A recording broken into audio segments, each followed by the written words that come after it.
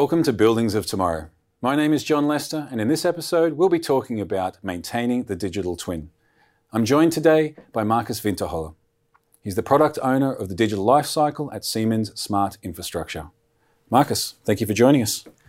Thank you, John, for having me. Always a pleasure. We've talked before about the digital twin, and we've gone through all this effort to build the exact replica of a building in the virtual world. Once we have this, how do we maintain it? Yeah, the thing is really the maintenance of the digital twin, because it's only useful if it's up to date and if reflecting all the information we need for a specific application.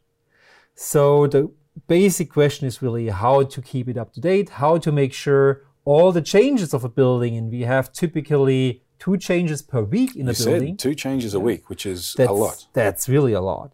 So this can't be done by just one person. So everybody operating in the building has to provide this data.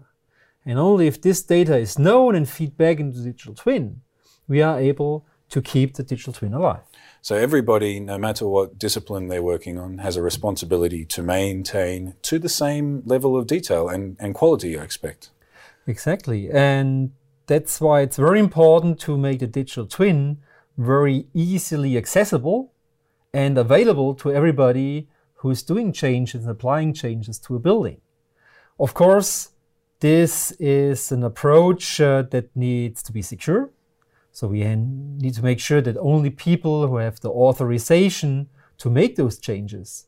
But also it's a technical issue to provide these people with tools that they can easily make these changes without additional effort, because otherwise they didn't do it. Because today in normal situations, we have drawings that were produced during the planning phase, and then these are changed and sometimes updated, sometimes not, through the construction phase. But normally once we get to the completion point, these plans are never touched again. So this is a big change from normal operating procedure.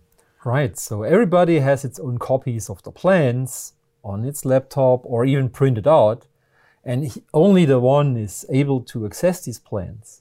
And of course, it fulfills its purpose. If he makes the changes in there, for him everything is fine.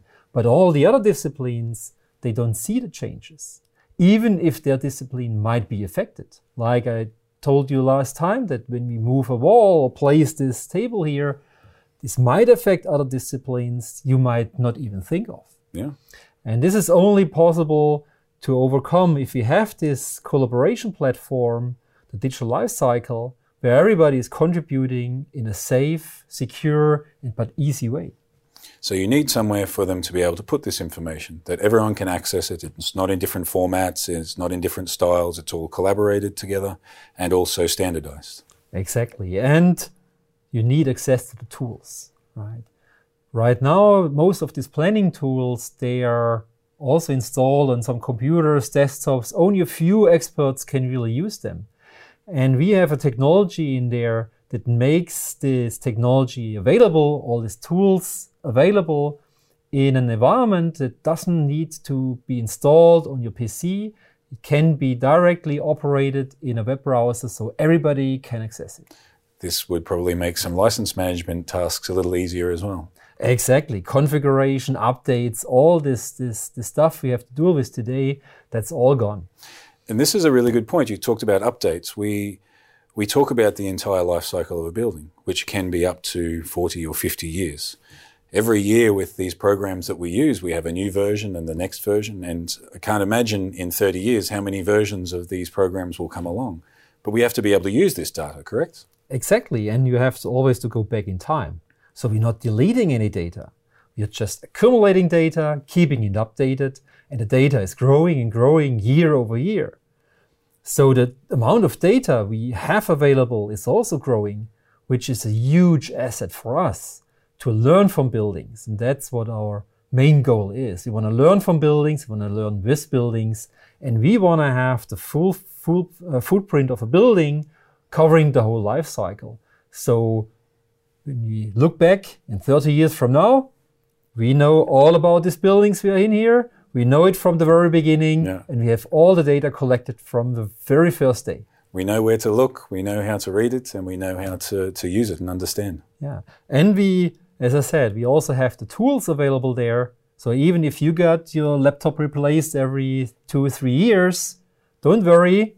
The tools that have been used to create this building here, they will still be available in 30 years from now. Perfect.